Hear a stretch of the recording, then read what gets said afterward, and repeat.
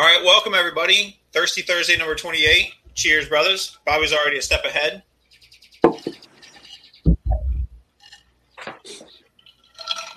Tonight we're honored to have Chief Sid Newby with us here tonight from Wichita, correct? Correct. So on the job in Wichita, has since retired, but also has done some teaching and working at the Fire Department Training Network out in Indianapolis, Indiana. So we're super excited to have him with us tonight. Thank you, Chief, for joining us. Thank you. Trevor, Bobby, always good to see you guys. So let's go ahead and get started. I think we got a great show tonight. I'm really looking forward to hearing about FDTN. I've heard a lot about it from guys that have been there, but getting to talk to some of the guys that are with one of the chiefs that works there, and hearing Bobby's latest experience. So I'm looking forward to it. So as always, if you guys have questions, comments on the YouTube or the Facebook, put them in the comments. We'll be happy to shoot those up here and we can address those. Or if you guys have stories you want to tell about being out there, we'd love to see that too. So with that, Trevor, why don't you take it away? Great. Thank you, Ben. Appreciate it. I know I say this every 2 weeks, but I'm really excited about tonight's broadcast and our guest we have on tonight. Had the pleasure of knowing Sid for several years now and being able to work with him both directly and indirectly in the training sense, especially out there in Wichita and Wichita Hot.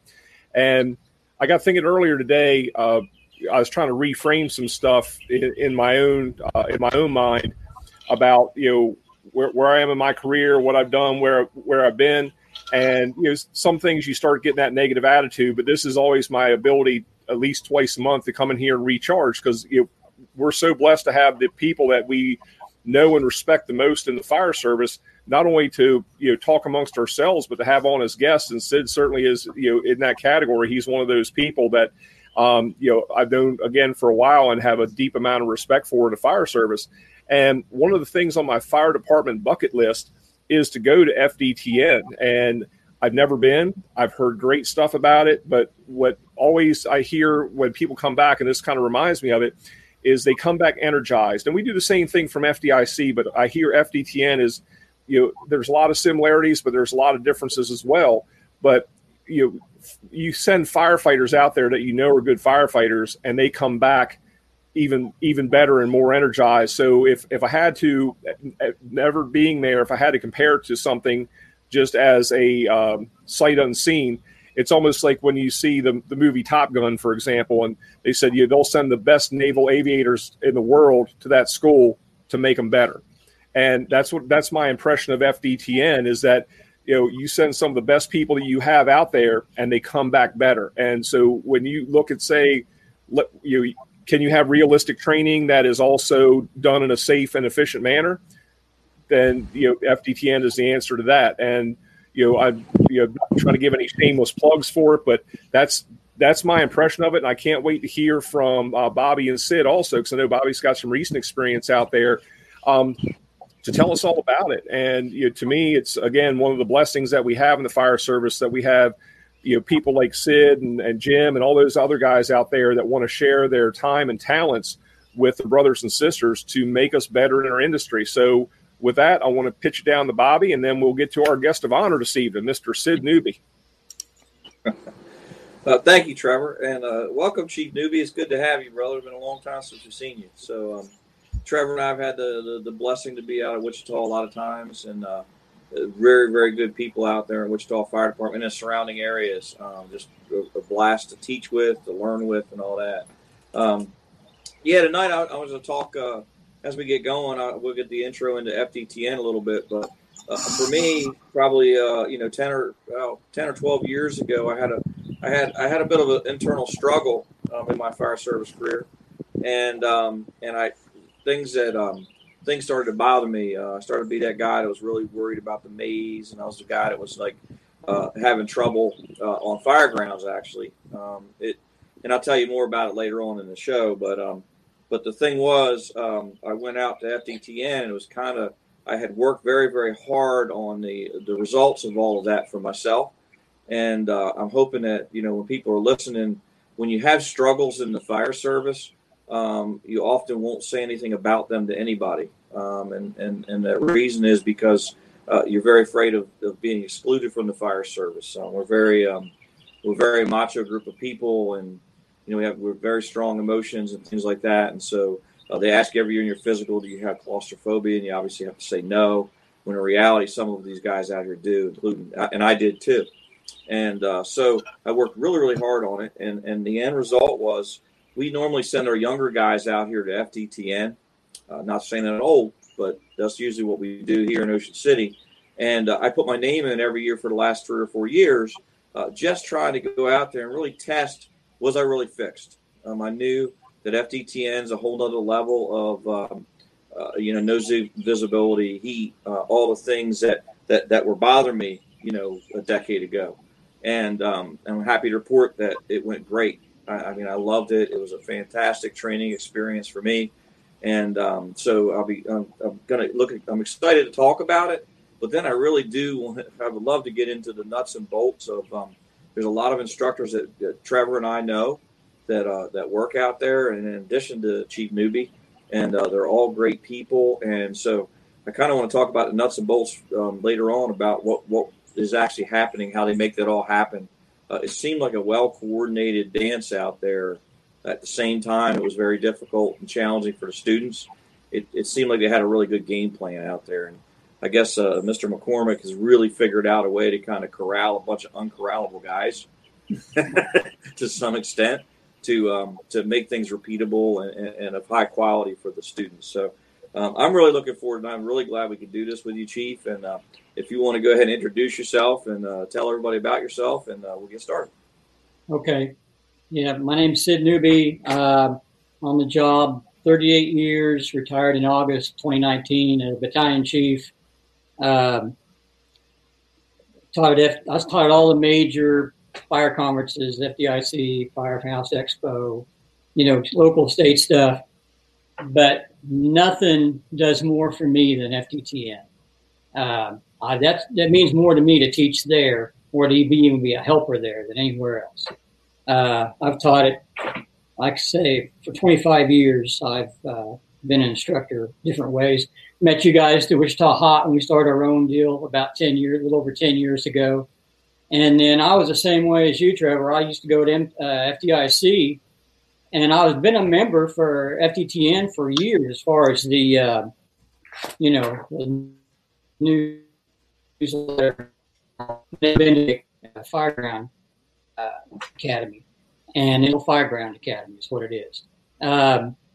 So I went out there, and I knew through Hot, I knew Mike Lombardo and Bobby Pressler, and they introduced me to Jim, and I started out just helping out, and kind of grew from there. And it's the greatest place to go train, because there's with all these greats of the fire service, and there's no egos. Nothing's beneath anybody. I mean, we're in there cleaning out after every fire and prepping for the next fire to try to every 20 minutes to rotate and get into another fire situation. And, it's just a great place to go learn. And it's the only place where you're going to get real live fire, practical fire training that you can take back home and try to teach your own people. I don't know. It's been a great experience to be out there with those guys. And it was great that I could go out there and start out. And I encourage anybody going to FDIC to spend that weekend before, when they have it, and go to FDTN if they can, make a double duty out of it. And then it's good seeing everybody again. Bobby Millville's been there a lot, and I don't know. I don't know that's very much of an intro for me, but it takes away all the crap from the job that we have and gets right back into the nuts and bolts, and that's training every day and being more proficient at what you do. And the more you train, the more relaxed and less stressful the fire ground's going to be. It's going to seem more routine, if that's a bad word to say or not. But it's going to make your vision more. It's going to make you safer. And it's going to give you conditions that you're going to realize at a real fire. You shouldn't have to go to a real fire to go to your first fire on the job. and and have to see if you can do it or not. So I don't know. You guys help me out. Yeah, well, and it's one of the things I know. You said it before, Bobby, Ben. It's all in our lexicon. We say it quite a bit that we're only as good as our last fire. And from what I hear with FDTN, it's like, okay, you're getting these pearls of wisdom from people, and again, it's not sitting there in judgment or saying I'm holier than thou because I have this many more years on the job. Is to impart that kind of thing on the students to say, what did you do well? What did you do not so well? Let's evaluate what occurred and apply what you learned. And guess what? We're doing another fire in 20 minutes. So, it's that mentality. And, I'm sure, and this might be a conversation, for a later time to see if you ever had any mustache envy about, Pressler and Lombardo. Because they set the bar pretty high on that. But what some of the things that I'm curious about, and I want to hear from you and Bobby on this, is I've heard about FDTN for years, and again my goal is before I shuffle off the coil of being a firefighter forever. I'd love to come out there and actually experience that. But where did it start, and where is it now? I mean, what was the genesis of the whole thing? And then because I know Bobby, you had more recent experience out there, so can you walk us through a little bit of the history of it? I can. Bobby, you want me to a little bit? Sure. Yeah. The first time I went to FDTN, it was part of FDIC. We would go out to FDIC every year from Ocean City. I think back then we were sending, 14 or 15 people. I remember that, Trevor, back. And so FDTN was really like this crazy one-day truck, engine, everything all in one. Kind of thing, and you went back and your knees were destroyed and you were very, very tired and all those types of things. But it was the very beginning of, rescuing getting the babies out of an actual crib. So actually dumping the crib down your lap to get the babies, that kind of stuff. More realistic kind of buildings, terrifyingly high vent holes you were cutting, things like that, so on and so forth. So at some point, there was a little bit of a change with the school, and they went to more of an individual school that went all year long, basically, instead of just doing the FDIC thing. And I can tell you the year I went was a year I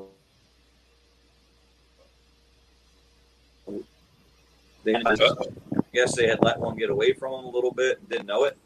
And so people kept driving by. It's kind of FDTN is kind of in a very rural area, though it's near town, but it's really out in the middle of nowhere. And I guess after a while, someone thought, well, I know they have fire training out there, but that's an awful lot of fire. So the year I went there was a pile probably 50 feet high of twisted up container boxes that had burned up that season before I kind of went out there. So I don't know what year it was. I think it was, 04, 05. I don't know. I'm not sure exactly when it was. And then they switched into I call it a more formal firefighter school. I know the engine 1, engine 2, truck 1, truck 2, truck 3. You said you have to help me out with those nomenclatures. Yeah. They do allow you to go out there and do the okay, you're just gonna do fires all day long. But what I can tell you is the couple of things that were different when I went out there. It was much more laid out well this time I went out there. Many more buildings. A lot more stuff out there. It was just laid out a whole lot better. And though they allow you to get in these classes, it's going to test you if you have a way. And basically what I mean by that is if you're going to get a victim out of a hole or something like that, if you don't have a particular skill set to get them out of the hole, you won't. And so it's you have failures when you go to FDTN in completing your mission. And that's very different than most fire schools. Most fire schools, instead of practice until you don't get it wrong, as soon as you get it right, they say good job and send you on your way. And that's kind of not the way FDTN is. They roll you through there, and if it doesn't work, you go on to the next station. And what you learn is what you haven't skills to work on. And that's so the biggest difference was I thought it was just much more. More people were there working, helping out, and all that. I got to see our buddy Tyron Dow out there. He's helping out. He was doing the supporters, and he's doing the cellar fires and stuff like that. Saw some really good people that we've seen before travel all over the place. So that network was really cool too. But that's where I saw was it became much more of a formal school. In my personal opinion, don't take this the wrong way, but I would take and sell the current NFA and create something similar to FDTN for firefighters to go to, because this is the grassroots of the American Fire Service. And there's some states don't have any formal training at all. And this, if the federal government could jump on board and fund this, some type of facility like this, this is, this is best they can do for what money they bring in, but like the FBI has a whole town they can use and things like that. And I think the fire service deserves the same. I think we should have, that's what I think. I think that much of FDTN, that should be the cornerstone of our National Fire Academy, and then build the other things off of it. So that's how much I think about it from my last experience. But Sid, if you want to talk a little bit, about what you guys go through before we get there. So, when you talk about how you set your things up, what Jim's working with you guys on, how to coordinate all those people, how you're setting the fires up, fire loads, things like that. And I'll talk about what it's like with a student when we show up and you guys are already ready to go. Because when you get there, you guys are already ready to go. So it's obvious that you guys put work in and effort in. So talk a little bit about how you set your stations up, how you go from helping to being an instructor, anything like that in your experience, if you could talk about that a little bit. Yeah, and let me give just a little bit of background. They started in 2001. Jim started with one container and a vision with Bobby Pressler and Mike Lombardo to make it into what you go out there every 6 months and there's a new building, a new prop going on. They went from 1 prop to 15 props, and that includes huge buildings. I mean, anywhere from a strip mall to a high-rise building to a house, a hoarder prop, multi-family dwelling, apartment complex. They've got, and they've got 6 or 7 engines to use to make it all work, and a hydrant with streets that it's fantastic. And the setup is, we usually arrive there anywhere, and the guys there do a load of the work, the guys from that area. Jim has a great group of guys from Shelbyville Fire Department and also Indianapolis and the surrounding area that get the majority of the big stuff done. We, as instructors, try to get out there a couple of days before the class starts. And, then we start fine-tuning our own props. Like what I do during the fire camp is I've always been Mike Lombardo's safety line guy. So I'm the guy that keeps the fire back, but still realistic enough that it makes it hot enough for those kids to go through there and do a search and try to find a victim and knock the fire back and shut the door.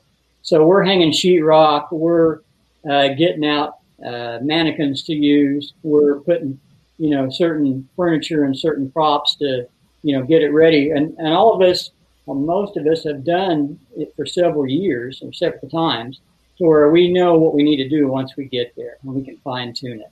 And that way it's good to go. We call the, our fires sets. Like we only use 2 different sets usually, one for scenario based and one for skills based.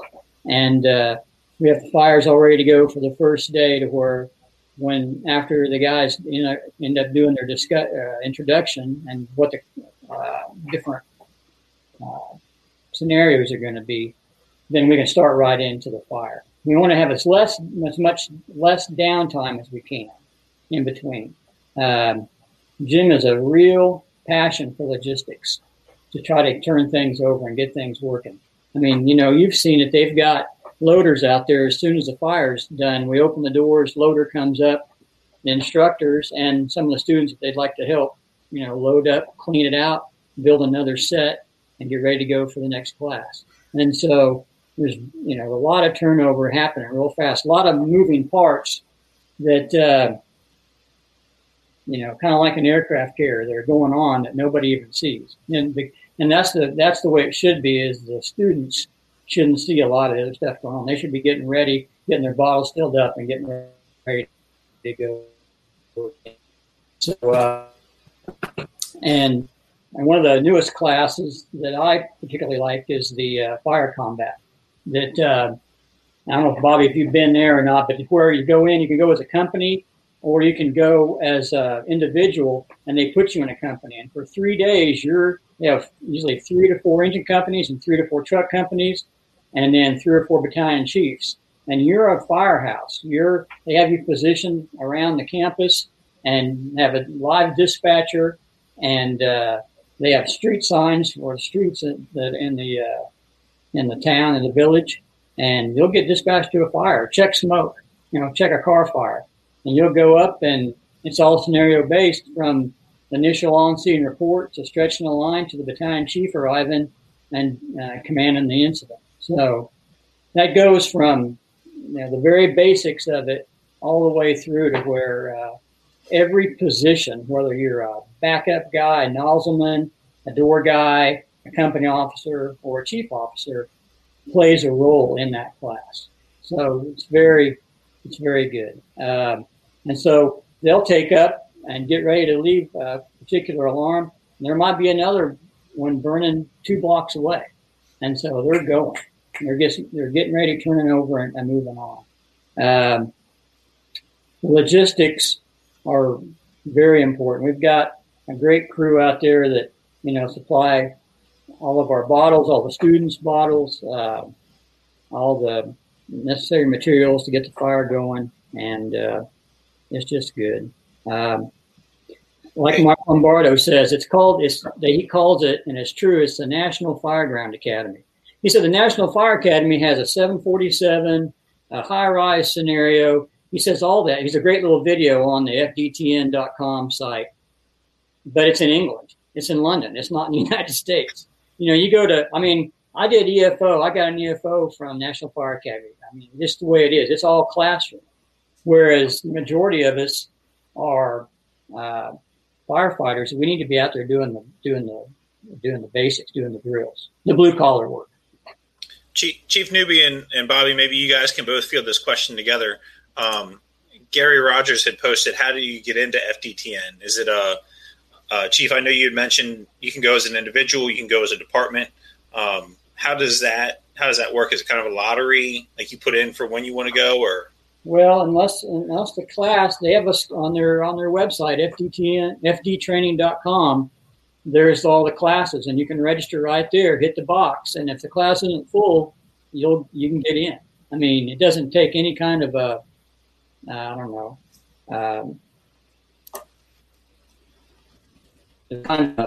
unless you're either closed, either you get in or the class is closed and have to go to the next one. And there's 18 different classes offered. So, a lot of times, if you're a volley department or whatever, through training, you have to wait to see how. It's mostly the hang-ups on the departments, the fire department side, not on the FDTN side. So, but if you want to go as an individual and just pay your way, then you just go. You can sign right up. Cool, thank you. Chief, I know I mentioned this before we started, but I think like the FDTN, kind of like the general video. It's not specific to any of the courses. If you want, we can throw that up and play that real quick. It's up to you guys. That'd be great. Okay.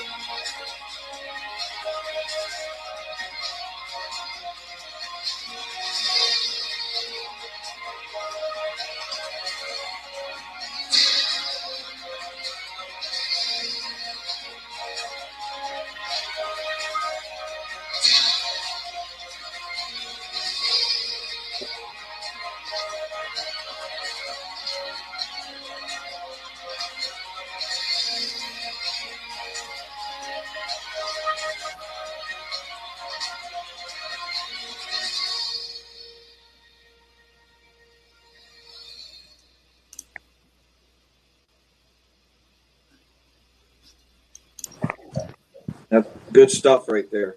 One of the things about people signing up to go out there is this training is so high quality, I guess you could call it. We had a few people. I'd say at least as many people out there were paying their own way. They were taking off vacation from their fire department. We had some students alongside of us from DC and from other metropolitan departments that saw the quality of training is so high that they were willing to pay their own way and take their own time off, and all those fire departments did at least offer them SCBA and things like that. But I'm blessed in Ocean City that they actually they paid my way and they got me out there and they covered my salary while I was there. So we are very, very blessed. I think sometimes we get a little bit spoiled and we don't realize that other parts of the country aren't quite as lucky as that is. So, and I know like the class I just went to was a 3-day, what do you call it, Sid? The one with the hoarders and all. What's the name of that? Fire camp. Fire camp. Yeah. And so, it was $1,000 and so they're not cheap. And all the people that I was training with that paid their $1,000 out of their pocket were very happy with what they got. So you're at the end of those 3 days, you're ready to go home. I mean, yeah, I had a reverse experience, Sid. I'll tell you about that here in a minute. So, you're right.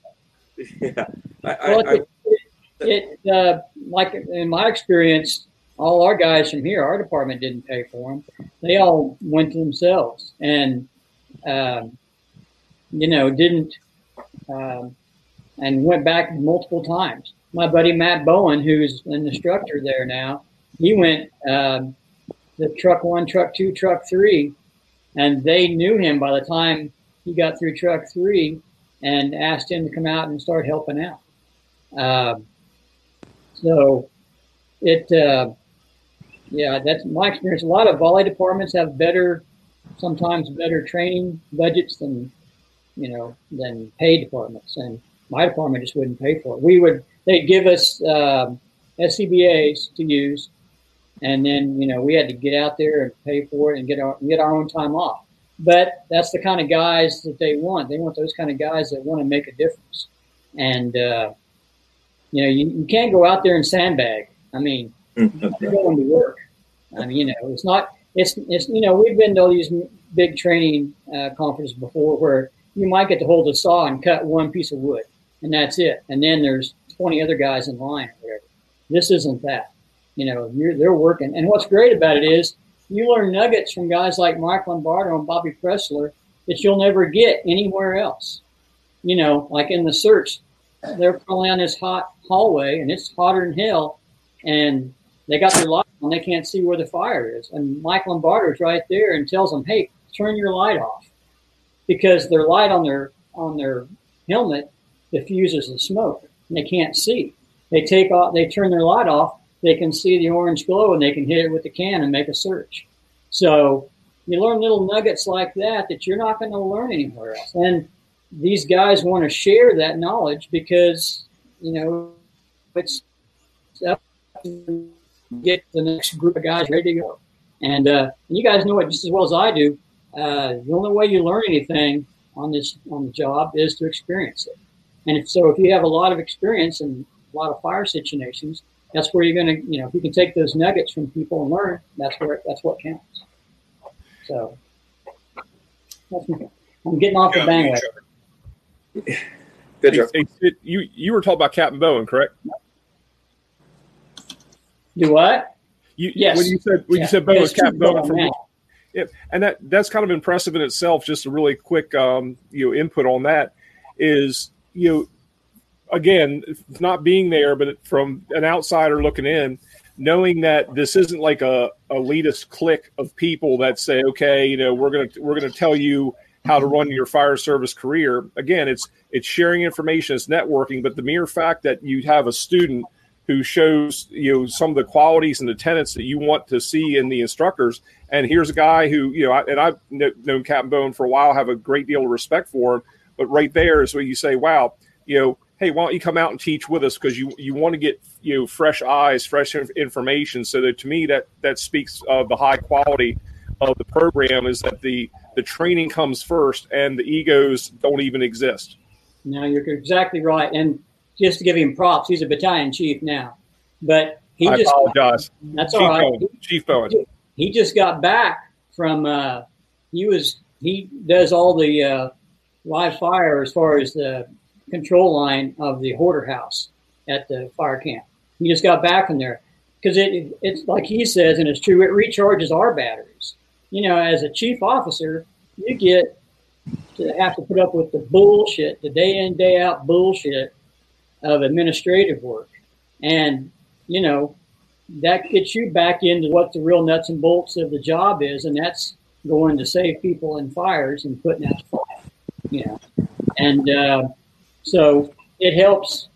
It does just as much for him as it does for anybody else because it gets him back in the game and makes him, we're all students, I'm retired. I still listen to fires. I still go right out on Rescue 2 here and, and on with my buddies that are chief officers and, still in the job. We're never going to leave the job. We can retire, but you never really leave the job.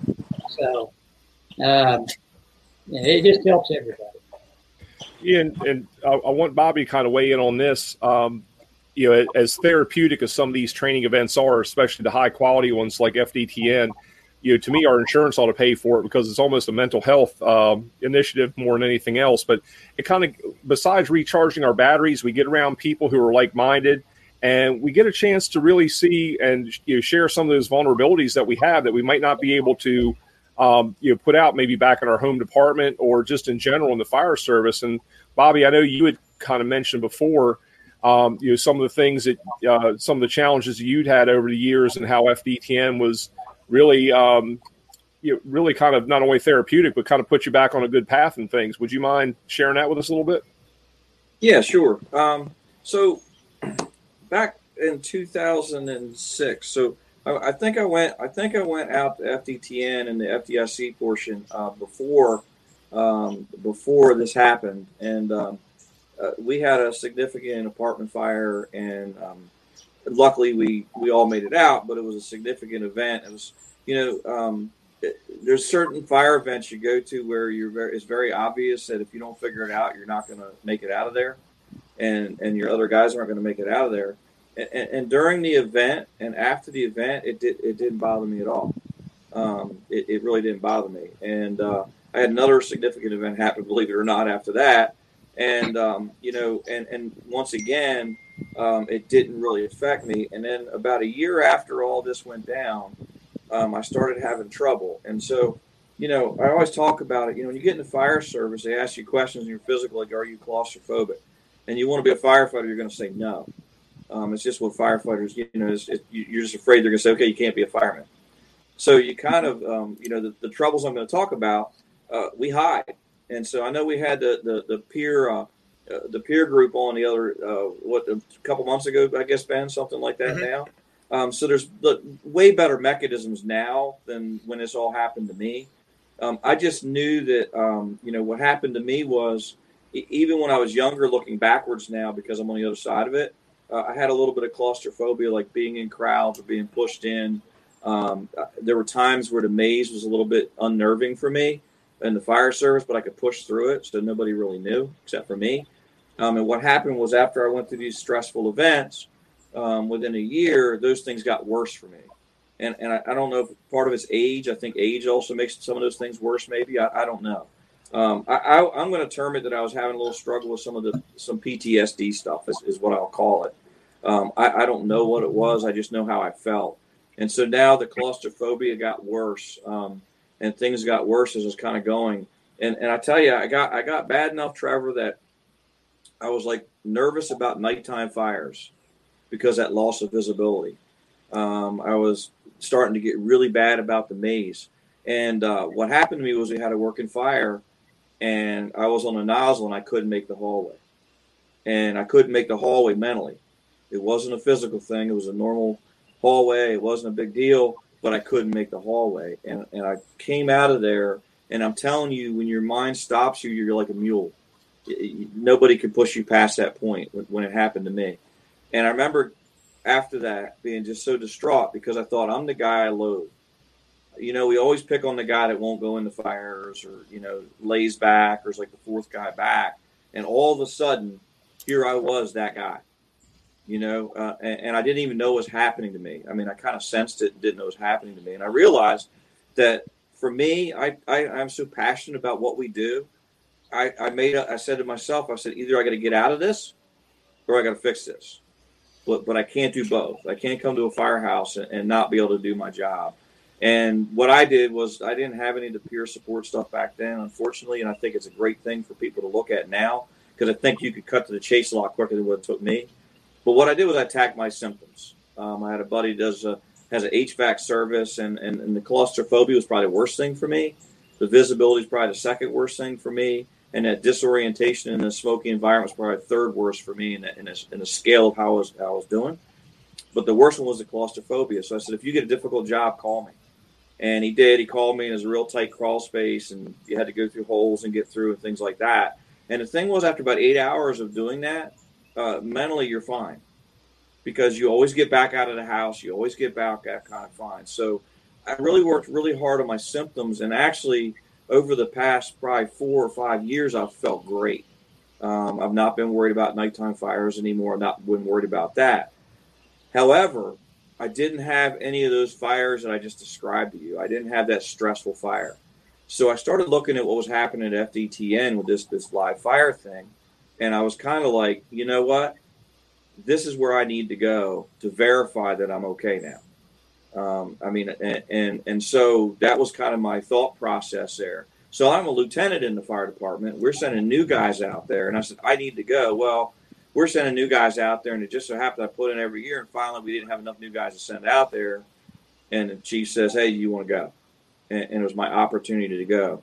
And what ended up happening was, in fact, I was much better. As a matter of fact, I was better than I was before I even got into fire service. I feel I don't have any of those claustrophobias anymore. I really feel wonderful working in the buildings and things. And what happened at FDTN was, as I was going through the stations, there's a few things that I've never had as well as I did when I got done with that 3 days. The first thing was, Sid, you'll appreciate this, I did forcible entry first. And so at 55, going on 56 years old, doing forcible entry first, I knew I was never going to finish 3 days. There was no chance. It was the hardest thing I've ever done in training ever. And you end up, you get 8 doors. You go through 64 doors if you want. Nobody's ever done it, but you can go through 64 doors if you want with a team of 2. And the last 16 will be under live fire conditions, blackout conditions, hot, where your hands are starting to burn, holding the Halligan, no visibility, trusting the guy to hit the irons in the right way, trusting the other guy to have the iron in the right spot, all those things. But physically, I spent 2 months training specifically for going to FDTN. So not only mentally, I was working physically to kind of really make sure that my body was in the right shape. I mean, I work out all the time anyway, but I actually kind of went up to that other level to try to make sure I was okay out there. And I did great. I didn't have any injuries, but at the end of that first morning, I was like, I'll never finish this 3 days of this. But I went to the Hoarders part next. It was like the next station in the afternoon. And believe it or not, it is no easy task. The Hoarder station, it felt easy after that forcible entry. And I thought, well, hold on. I just need to get to them tomorrow, And that's what FDTN taught me a little bit was that I never really got was one task at a time in those stressful environments, just one thing at a time. And FDTN hammers that home. Take care of that problem right then and there. Worry about the next problem when you run into it. And that was the beginning of that was as I kind of went through all of those things. The other thing that happens in FDTN is you get ultra comfortable in your gear. You're ultra comfortable with your mask on, clicking in, clicking out. Even though I do a lot of instruction and we've been doing lots and lots of live fire burns and acquired structures and things like that. FDTN was a whole nother level of you just popped your mask, you just popped your regulator in. You didn't even, you know what that is? That's repetition. Yes, you're doing it all the time, and you're feeling your body. The more reps you get, the better you are. Absolutely. So the last thing that I learned, 2 more things. The other thing I learned was that you're hot for so long in there. If you can't. Some of those problems are hard enough to solve that you're going to burn through a 45-minute bottle of air, and then the whole time it's going to be hot. The whole entire time you're in, we were going back and you're getting minor burns all over yourself every single day there. It is no joke out there. I do lots of live fire training, and I'm telling you, it is right up there with doing stoking in a live fire evolution all the time. So you get used to working in that hot environment. And the last thing is, because I was a lieutenant, I typically take the second person back as a lieutenant, and you really got comfortable monitoring your air and other people's air. You really got comfortable with that. So it was almost at that point where you're trying to get a firefighter out, the victim out, and you're monitoring, okay, you're on low air, not a big deal. Let me know when it slows down. Yeah, you're coaching. That's good. And that's what you're supposed to be doing. That's what you do on the job. You're the coach. I saw Dipsy said a little while, it's Disneyland for firefighters. Once you got in the groove out there, and it's funny because at 55 years old, the first day was really hard. And believe it or not, each day it got a little bit easier for me. My body got acclimated to it, and I actually felt a little bit better. And by the third night, we kind of went out and had a dinner, and I thought, wow, I feel actually pretty good. I was tired. Right. There's no doubt about it. I was really, really tired, and we had lots of burns and things like that. But it's not like your typical fire conference deal to where guys go out having a drink or two afterwards. I mean, you're done. Yeah. Yes. And well, we paced ourselves. We didn't mess around in between those days at all. There was no. Like instructors, once we get everything prepped for the night, after everybody leaves, we get everything prepped for the next day. Then we eat, and then me and Matt Bowen are in a hotel room, laying in bed at 8:00 at night. Yeah. Yep. Because we're going to get up at 6:00 the next morning and do it all over again. And I'm 62, so I get it. So we can still do it, right, Sid? Huh? We can still do it. That's right. That's right. Well, but that's what's important about you got to be in shape mentally and physically. Yes. I mean, both of those. yes. And the last thing you'll appreciate this, Sid. So the last thing about it is we really don't send our guys out to the camps. So Sid had mentioned Millville. Millville Volunteer Fire Department is the town that I live in and grew up in. It's where I started my fire service at here in Delaware. And we have a group of guys out there. They're kind of all over now. Some guys are working in D.C., but there's still some guys in that firehouse right now that went through all of the engine company stuff. Bethany Beach Fire Company nearest did the same thing. All the engine company, all the truck company out there. I mean, they really took a lot of training, and we did not, and I have not taken that. And so it's kind of what would happen was when you went out there, the only thing instructors weren't very good about at FTTN was if you're quitting or freaking out. That was the two things that they kind of would have to talk to people about, and there was very few people that it happened to. But it was, you keep giving it your full effort, and if it doesn't work and you can't get the person out, you don't have the skills, they're not going to berate you for that. But if you quit, they're going to have something to say to you about that, and that's just kind of, it's a fine line between those two things. Yeah. But the amount of respect out there, and Trevor, you're going to love this. The one thing was that I always knew there were instructors around me, and I always knew there were guys like Chief Newby and Mike Lombardo and all those guys, and you really trusted the instructors. They did not get in your way. I think there was 3 actual Maydays while I was doing training in different scenarios where firefighters got split up or whatever, and the instructors did not jump in. They allowed that team to fix their own Mayday. So that team would say, I hear you, we're going to come get you or whatever. And those guys kind of stayed out of your way to kind of fix it up. So they let you problem solve even the most critical situations in there. But they were there, The instructors are always there. You can't see them because it's so smoky or whatever. They're all there, and they're in the critical spots they need to be in. But they're not going to jump in. They'd rather have you fix it until you can't fix it. And that's part of the deal where it's the same like we said. If you don't get something done, you're not going to be berated about it. But you don't, but as long as you put forth the maximum effort, that's all they can ask. That's all they ask. Is it, you just don't quit and walk away. They're gonna make sure you succeed one way or another. Yes, sir. And that's why I just put up there about, it's not about, or it's about professional development. It's not about participation trophies. And, that those instructors are always going to have your back, and they're going to tell you the unvarnished truth. And that's a good thing because, we need to bring our, big boy and big girl pants when we come to work. and be able to take the good, the bad, and the ugly. And it's like we said before, sometimes it's difficult to tell somebody that they got an ugly baby, but if their baby's ugly, it's ugly, and we have to tell them that so they progress. And I think that's one of the things that Bobby, you had mentioned before, is that they're not there to berate you or belittle you or anything else, but at the same time, they're not going to coddle you. They're going to be very honest and give you an honest assessment. So when you go there, you got to go there with the mindset that you're there for personal growth and development in your career, and that those things that you're going to bring back and share with people. And you got to be able to understand that you're fallible. You have your capabilities and limitations, your strengths and your weaknesses, and they're going to expose that for you. And if you're not mentally prepared as well as physically prepared for that, you may have a difficult time accepting it, because I know a lot of our fire training, and Bobby, you bring this up quite a bit, and I relay this to my folks as well.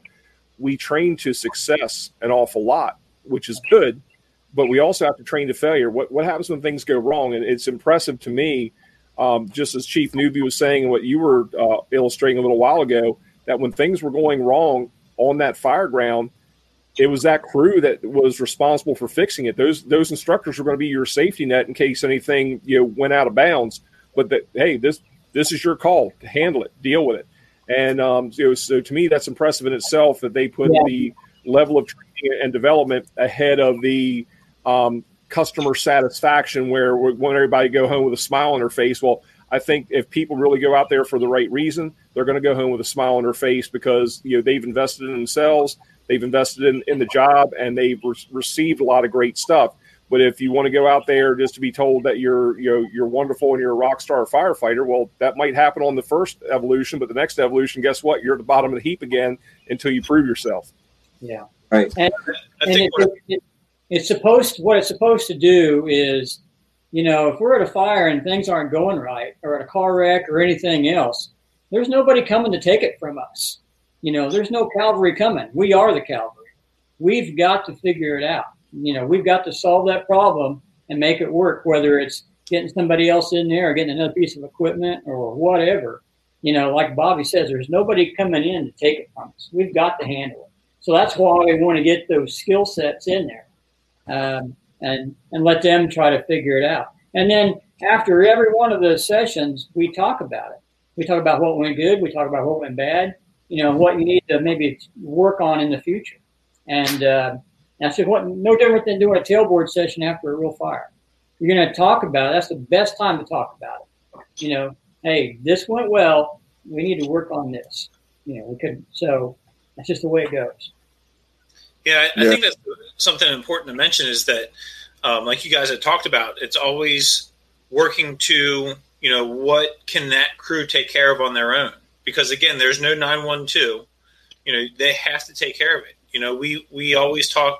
I don't say we always talk, but like you go through in Maryland, we go through MIFRE and we take our Fire 1, we take our Fire 2, we take whatever classes, and someone has an issue and they call a Mayday. What's the reaction of the instructors? Well, their reaction is to take that student and take them out of the building. Okay, so even in some of their more advanced classes, it's not up to the crew that they're with to manage that to manage that smaller incident, a part of the burn or whatever they're doing. The instructor steps in and takes them out. Now in Fire 1, I totally understand that. Fire 2, that's we're trying to get them to advance a little bit, so maybe they need to manage that. And I think that's something that's fantastic about FDTN, and from what we're hearing in the conversation is that everything is so much more realistic, because again, when it's engine 1 pulls up and it's a crew of 3, like that could be it for 5, 6, 7, 10 minutes, depending on where you are, what you got going on, and when the shit hits the fan, like you guys have to make it work.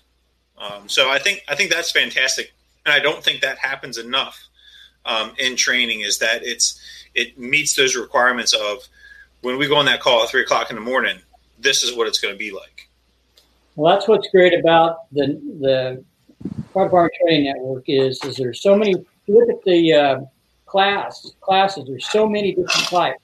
There's a company officer class just for company officers, just so you can work on your skill set there. There's an engine class, so it's just blue collar engine work. You got your door position, you got your backup, you got your door, and then your officer. And, you're doing those skill sets. So like the fire camp that Bobby just took, it's more of a skills scenario, class activity where you go in and do forcible entry. You do a search. Whereas the other ones are a little more scenario based to where as an engine company or a truck company, your first due, you got to get in there if you're on the truck and do a search. Try to get in front of the line, get a search going, while they're stretching the line. And doing each one of those individual jobs to where it helps you as a firefighter or a fire officer to hone in on that skill set, also as a chief officer. So, yeah, and I want everyone to make no mistake that the guys that are thinking about going out there, I absolutely think you should go out there. I think it's as close as we can get in the fire service to SEAL Team 6 training that you can probably get. I think they get the fires as hot as they can be and be relatively safe. And make no mistake, you can be 60 or 80 feet inside of a container in real heat and real smoke. And if you dislodge your mask, it would be catastrophic. So it's not when they're talking about a safety net, the instructors can't see anything either. So they're relying on their experience and their ears to kind of listen to what's going on and tones of voices and what's happening and interacting between the crews. So, I think people kind of picture like a maze where the guy's sitting there watching what's going on and say, well, and we do have imagers that we use. Good. So for us, it's real. And I know Sid was talking about earlier about, going to bed early. I got to tell you, we saw guys throwing up out there. If you, this is not the place to go out late at night in between your days. And we saw the end result of that. And guys really didn't get a good experience because they ruined at least a day. And there's no makeup, basically, and there's no makeup time. Basically, if you get behind physically or mentally, you're kind of, I think, pretty much done out there. So it was just an amazing experience, Sid, and all you guys that teach out there. And I got to tell you something. We talk about the instructors out there. There's probably 2 to 1 people out there just working, just resetting the fires, moving the dummies back and forth. We're carrying the dummies out once. They're dragging it around and putting it back in, dragging it around, putting it back in, dragging it around. There's some phenomenal guys cleaning up and setting up the fires. Yeah. Well, so like the fire camp, the one you just went to, 110 students. Well, it takes 60 instructors, and that's just instructors, not counting the logistics guys, to make that work. So it's amazing. I guessed out there. I'd guess it's 1 to 1. There's as many people out there setting the things up as there are students taking it. By the time where else can you walk up to Timmy Klett and ask him a question, or Mark Lombardo or Bobby Pressler and say, "Hey man, I had this happen to me," and you can do that. There's no ego. They're sitting there right there getting dirty with you, and Scott Harden, Sandy Lassa. You can't beat those guys because they've got that real world blue collar fire experience, and and they're not going to bullshit you. They're going to tell you straight. And Trevor, you said something about the respect that you get from the instructors out there. I think FDTN is no secret anymore. I think the word is out that this is legitimate, real, difficult, hot, blackout visibility kind of stuff. And I think just the fact that you signed up for a class out there gains respect from the instructors before you even roll into FDTN. Just the fact that you signed up to kind of go out there, because everybody kind of knows what's going on. You don't know till you do it, but everybody kind of knows what's going on out there. And just the fact you took your time, you took your money, you took your energy to go out there, it felt to me like they started off right away. Now, I know a lot of the instructors out there. We've been around for a little while. But even the students that didn't know a single one of them, you could see they started off at a respect-based mutual relationship because they were coming to something. There was no illusion to how easy it was going to be. They knew it was going to be hard. They knew it was going to be mentally and physically challenging. And I think that part of that is, so if you guys want to sign up for FDTN, you're going to have a respect of just signing up for FDTN. And I think that's where you start at. And there's people that struggle and there's people that do better and things like that and so on and so forth. But like Sid says, they'll tell you the goods, they'll tell you the bads, they'll kind of work you through it, and it's well worth your time if you want to be really good at your craft, because it makes you at a whole nother level of comfortableness working in those types of environments. Yeah. Well, it's a stressful. The fire service, going to a fire is a stressful thing. Highly stressful. It ain't like I used to tell people. It ain't like we're working at Walmart here. We got stuff going on, life and death stuff, and the more you can practice in that kind of environment, the more comfortable you're going to feel on the fire ground, a real fire ground, and it's going to make you do your job better, and maybe be able to make that grab. I mean, that's what it's all about. It's a great place. Jim has done a fantastic job of what he's doing. It's unbelievable. I mean, you go out there, there's something new every time, and there's something for everybody. It's not like the National Fire Academy where there's only certain classes. Anybody at any rank, at any tenure on the job, can take a class out there and learn something. They do a container class. Jim's not trying to hoard all his knowledge. He teaches a container class so you can take it back to your department and build containers if you want to. That's the beauty of it. Nobody's trying to hoard anything. We're trying to share it. So, yeah, and Sid, I remember actually, Bobby Halton said this one time. He said, if it's really not yours if you can't share it. And we see a lot of people in the fire service, and we all have our niches, we all have our passions of things we'd like to teach more than others, and some people are considered subject matter experts on certain topics. But if you can't give it away, it's I have to agree with that it's truly not yours, and that's one of the premises that I've loved teaching with people like yourself and Bobby and Ray McCormick and all those guys that. They just want to give away whatever they have, good, bad, or indifferent, and share it with everybody. And if somebody can pick up on it and use it and it's beneficial, great. If not, then we sat down and had a couple beers somewhere and had a good conversation. But to me, it's that level of instruction where it's a peer-to-peer versus the instructor-student relationship. Mm-hmm. And I think Bobby, like you said, the amount of respect that you probably garner from those instructors just by saying, you know what, I'm going to go out here, and you're vulnerable at that point. So you can go out there and you might be the biggest person in your department, the most trained, the most popular, the most experienced, and you go out there and you're on an even keel with everybody else, but that's okay. And I think that's one of the things that we look at sometimes, even in our company level training.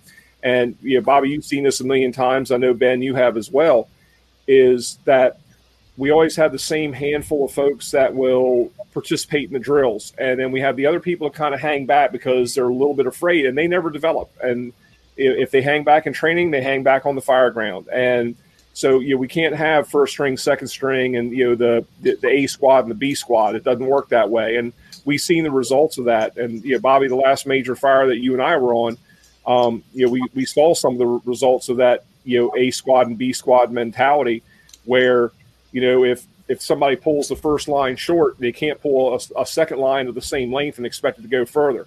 And, if they throw a 24-foot ladder that requires a 35, that's a training issue. That's something that those little things right there. So, to me, it's, like you're saying, Bobby, when you go out to some place like that, you're putting all your cards on the table and saying, hey, look, make me better. And you're okay with going out there and getting your ass beat for 2, 3, 4 days, whatever the case is. And, coming back with your battle scars, but also coming back with the knowledge that you put everything out there. And if you made a mistake out there, you'll never make it again in the real world because they ground that rough edge off of you. Yeah. There's no other better place I'd rather send my son to, who's now on the job. His first real live fire was there with Timmy Klett, taking him in. How much better does that get?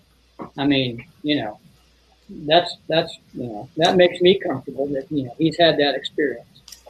So as a parent. No, absolutely. And it's one of those things where, eventually we're all going to, like you said, Chief, we don't truly leave the fire service, but we might retire from it or take on different roles and responsibilities or just kind of fade into obscurity. But that knowledge gets lost. And there's so much good experience and knowledge out there that we really have to pass this along to the current and future generations.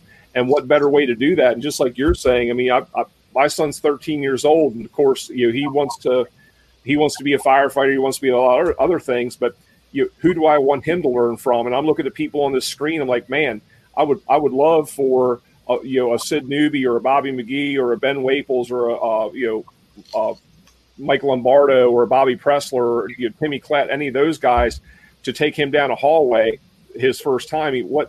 How can you ever replace that? Because eventually we're all going to become footnotes in the history of the fire service, but that legacy needs to live on. And I agree with you, Sid. I mean, that's got to just be a phenomenal comfort for you, to know that your boys not only learn from you and some really great people in the industry, but being mentored by those folks out at FDTN.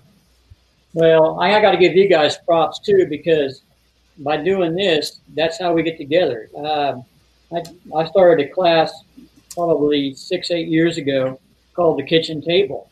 And it was just me, Pressler, and Lombardo sitting there. There was no class outline. It was just us on a table in front of the class, and any questions anybody wanted to spit out, we'd talk about it. And it was one of the best classes for anybody to, actually, ask a question and get it answered by a lot of people with a lot of experience. And that's what this, as far as in the digital world, does for them. Well, this is the kitchen table. This is what we're doing. So, hats off to you guys. You're doing and well. Sid, I got to agree with you wholeheartedly. And I'll tell you the folks this real quick. You just reminded me of something. A few years back, myself and Bobby and Ray, I can't remember if we had anybody else with us, but we were all doing something very similar out there at Wichita Hot. We were doing a kitchen table conversation. And so, of course, the hospitality from the folks out there in Wichita is just second to none. I mean, it's phenomenal. You go out there and it's brotherhood, just overflowing. And I think we're riding with Wade, Big Dub, and we're heading up to the training center. And here's one of the typical Kansas 5-mile long trains going past. So we had a train delay. I remember we called you, Sid, because I think you were running the show up there at that point. And we're like, hey man, we got a train delay. Well, the damn train goes, and just before the intersection, it stops where you couldn't even go around it, even when the arms came up. And we're like, well, isn't this something? And we sat there. So you know what? We're going to be late for our damn class. But I just remember it's that level of professionalism. We call up Sid and say, hey man, look, we don't know what else to tell you, but we're running late for a class that you've asked us to come out here and do. It's a kitchen table conversation. And I don't know what you did in the meantime, but when we got in there, the students seemed to be very happy. You tap danced long enough to keep them happy until we got in and did our kitchen table thing. So if I didn't thank you then, I want to thank you now. I know the train situation. I worked down there for a lot of years, so I get it. Yeah, we didn't understand that. We do now. So, well, guys, we're at a minute or a couple minutes after an hour. So let's go ahead and do our final thoughts. Chief Newby, why don't we start off with you, and we'll kick it back around and wrap this thing up for the night. Okay.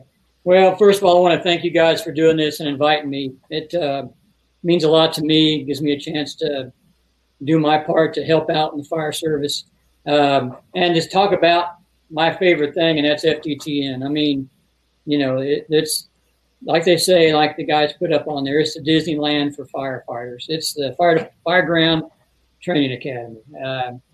If you're into the job and want to know your job better, if you can figure out some way to get out there to take a class, I'd highly recommend it. I don't know anybody that's ever badmouthed it.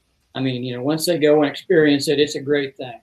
I appreciate the time. I appreciate the opportunity, and hopefully get to do it again sometime. Thanks, Chief. We'll absolutely keep you in mind for future shows. Bobby? Yeah, thank you, Chief Newby, for coming on. We really do appreciate it. Thank you for your efforts working out at FDTN and helping out there. If you're thinking about it, this really is the place to go. It really is good, and it really integrates well when you come back to your own department. You pick up skills and things like that you can work on. I do a lot of teaching, and it's really good to be a student sometimes relax from the teaching environment where you're trying to figure things out and just relax and kind of go through it. And you're always going to pick up new things. We're never going to have it. Even after we retire, we're never going to have it. So FTTN. We're all students of the game, brother. Yes. And thanks to Trevor and Ben for allowing us to do this show too, because this was really important to me. I thought it was great. And, it's just wonderful to talk with all of you guys. And, it's, just a little bit more of a plug. If you're having trouble with the claustrophobia or not being able to make the fires anymore, things like that, and you've been through some events in your career, it's fixable. Don't leave this career. Fix it, because I got to tell you, I feel better than I ever did my entire life. My whole outlook is better. Everything is better. And certainly FTTN's part to do that. And, believe it or not, Mike Lombardo happened to be teaching us in Ocean City for a period of time with me. And it just happened to be right when I was going through that. And he gave me some words of advice. He didn't even know it. That really turned me around and kind of made me go in the other direction. So, I mean, I owe a debt of gratitude to Mike Lombardo, too, for helping me point me in the right direction to understand the risk and the reward of doing this as a job and a profession and a vocation. And this is still the best damn job in the world.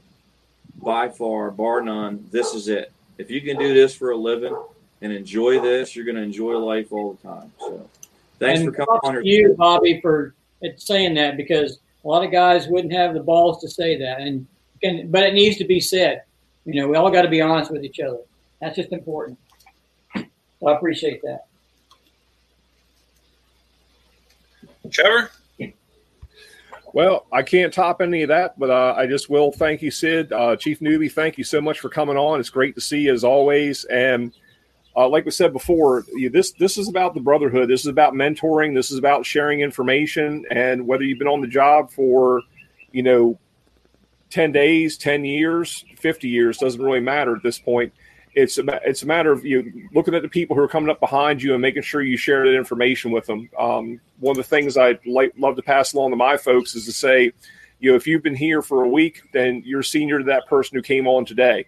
And you have an obligation to share what you've learned in that 7-day period with them to make them better, because you picked up something along the way and you made a mistake along the way that you don't want to repeat.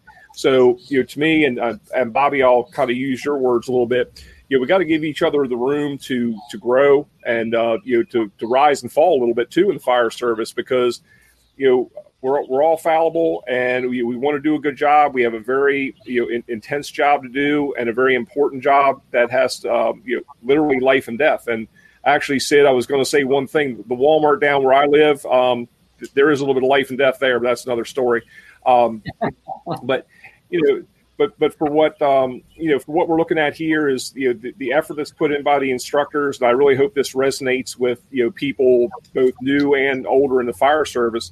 That we do have to pass these things along and make sure that the next generations coming up are gaining from our experiences, and that we're still gaining from our experiences, just like Bobby said. And I'll call you out because you said it yourself.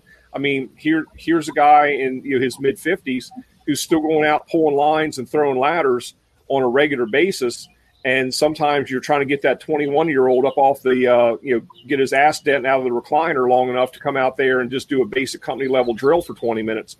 So, to me, if you're going to be a practitioner in this industry, it's a lifelong commitment. And I think that FDTN really captures all of that and energizes people and puts that mindset in people's minds, no matter whether you've been in for, you might just have come off probation or you might be a chief officer for several years. So, Sid, to you and the FDTN training, and Bobby also for sharing your experience with us, because it does. I agree with Sid. It takes a wheelbarrow full of balls to be able to actually say it and mean it, and do it here with everybody. So thanks everybody for tuning in and for everybody being on here tonight. So Ben, with that, back to you, sir. Got it. Thank you, Chief.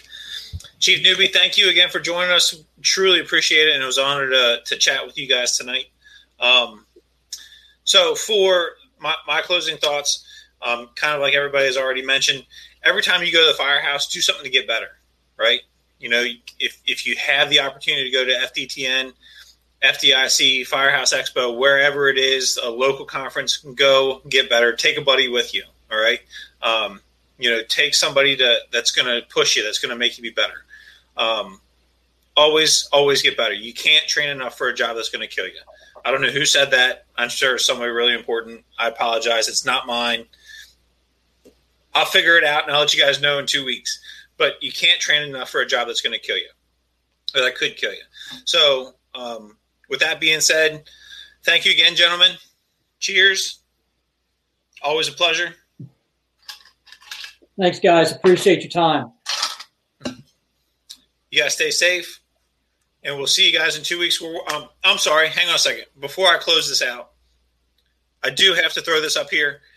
If you're interested in FDTN, scrolling across the bottom of the screen now is their website, their phone number, and their email address. Give them a call. Visit their website. Send them an email. Get out there. Get some training. Do something to make yourself better again. So there it is. I'm going to leave that scrolling. If you need anything from Strike the Box, we've posted it before. stbtraining.com, our Facebook, Instagram, all that kind of stuff. You guys can find us, get up with us, but definitely take note of the fdtraining.com website and go check them out. So thank you again, everyone, for joining us, and have a great night.